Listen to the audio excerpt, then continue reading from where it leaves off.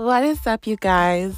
Welcome back to yet another episode of All My Single Ladies. I have missed you all. I feel like I say that every time I record these days because my schedule isn't as consistent as I want it to be, but you all, we're working on it. We are working on it. But I hope you all have been doing well. Thank you so much for all of your support and just for continuously tuning in and listening. But today I wanted to speak with you all about something that I guess has been, I don't want to say like a trending topic for me. It has kind of been a trending topic, but just something that I feel like in the last year or so has been at the forefront of my thinking when it comes to the way I live my life. And it is being that girl. So don't get me wrong. There's nothing wrong with being that girl. Actually, I think being that girl is amazing. But I think we all have to check our definition of what it means to be that girl. Or if you've heard of push and pee or whatever, like, what does that mean to you? What does that look like to you? I do think that if we aren't careful, it's very easy to get into a place where we're so centered and concentrated on being that girl, on being that girl, that it gets to a place where it's kind of unhealthy. And we place these unrealistic standards and goals for ourselves that in the long run isn't, I guess, substantial for our mental health. I even want to touch on the pressures in the Christian community, specifically that is on women to live up to this standard of being the Proverbs 31 woman. If you are someone who is a person of faith, a woman of faith, someone who is in the Christian community, you're very familiar with the Proverbs 31 woman. Every Christian man, every Christian woman refers to the Proverbs 31 woman as the standard for women of God. Like, this is the girl. If you're going to be a woman of God, this is the girl that you need to strive to be.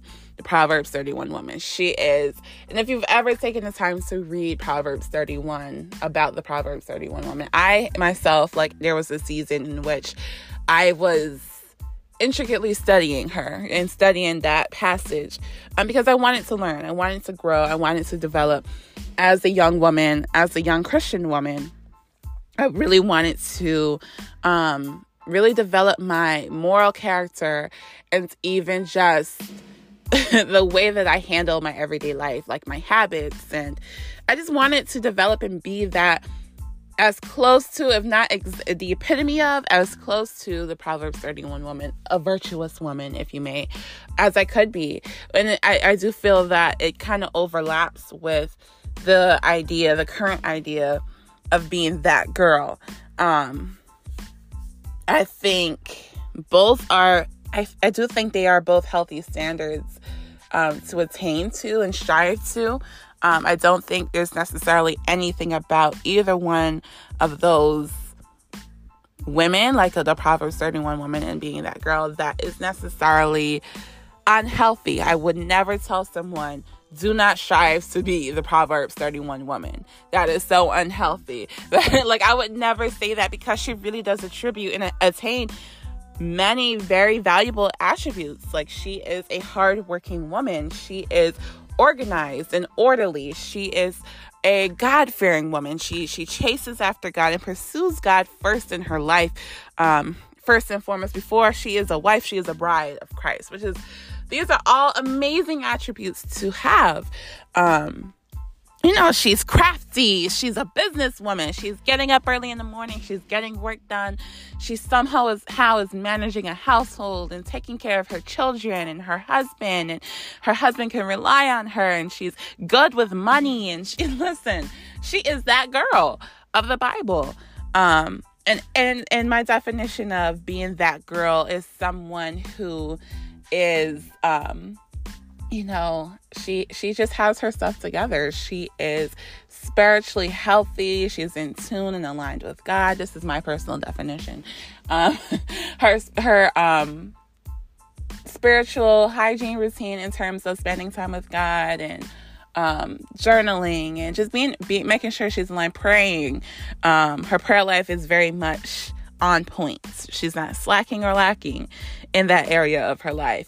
Being that girl is also someone who is physically healthy. She is mindful of what she puts in her body. She eats healthy. She exercises regularly.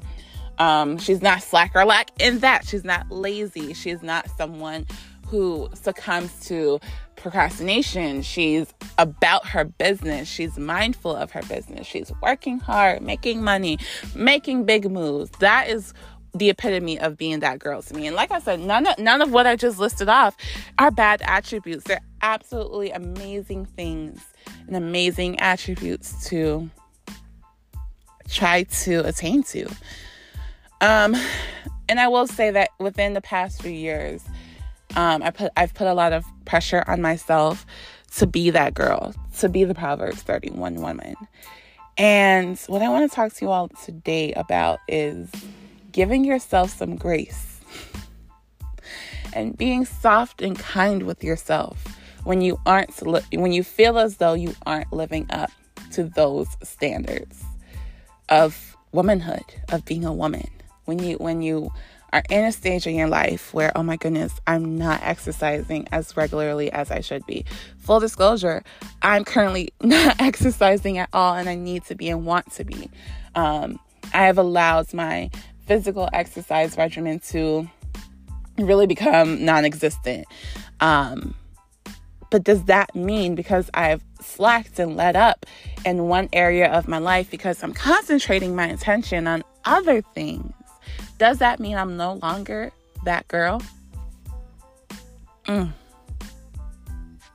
speaking to myself as I'm speaking to y'all in this moment. Like, I think that we have a way of downing ourselves when we aren't living up to this picture perfect image of what being that girl or the Proverbs 31 woman means. I think, and it's like, even if you aren't someone who necessarily explicitly strives to be that girl or the Proverbs 31 woman, we all have an image of what success looks like. As young women and young Christian women, we all have an image of what we want to be and who we want to be within a certain timeline and within our 20s and within our adulthood. I know I'm not the only one who thinks to themselves, like, dang, I should be further along. Like, I'm in my 20s. I should be in my prime. Like, my body should really be snatched. Like, this is my time. I don't have kids. I'm not married. This is the time that my body should be banging, honey. I should have a 6-pack. My gym routine should be on point. My eating habits should be on point, but they're not. Like, that's the reality. It's not, and they're not. I'm working on retraining my taste buds currently, because your girl is a foodie. Yo, I love to eat. And I think within the past year, I focused a lot of my attention on doing just what made me happy. And eating food and good food and experiencing new food is one of those things that makes me happy. So I indulged. And guess what? She gained weight. And I spent time with my friends, and I delved into different crafts like this podcast, and I have another podcast, and I delved into doing my makeup again and making TikToks and reels, and I'm working out. I'm still balancing the working woman, being a working woman, working 9 to 5, 8 to 5, sometimes later. Like, I'm still balancing those things. So does that mean because I'm still trying to find balance in my life and I'm exploring and delving into different things that aren't the ideal, I guess, example of what that girl or the Proverbs 31 woman is, does that mean I'm just not her? And I mean, it's possible that that's the truth. Like, I'm just not there yet. But I just think it's so important for us to have grace, because it's very easy. And I found myself being so hard on myself when I realized, like, oh my goodness, my eating habits are trash right now. And oh my goodness, I've gained all this weight. And don't get me wrong, it's happy weight, but I'm not the size 4 that I was 2 years ago. And I like I said, I'm supposed to be in my prime. I don't have kids. This is when I'm supposed to be shapopping. And if I'm being that girl is shapopping. Like her body is right and tight, and I'm not there. And I found myself just being very disappointed. And I do believe that my mental health took a toll. Like, it took a toll on my mental health, because I wasn't doing what I felt like everyone else and people who hold themselves to the standard are. But I realized that, there's never going to be a point in time where we are perfect, or we're perfectly attaining every goal and every standard that's set for ourselves. Like, when we think about it, like, we have to remember, like, that girl, and being quote unquote that girl, she's a fictional character. And I don't know about the Proverbs 31 woman. If she was an actual woman that was talked about, that they just never disclosed of her name. But she's also just a woman in a story. Like, it is okay to not be 100% there all the time.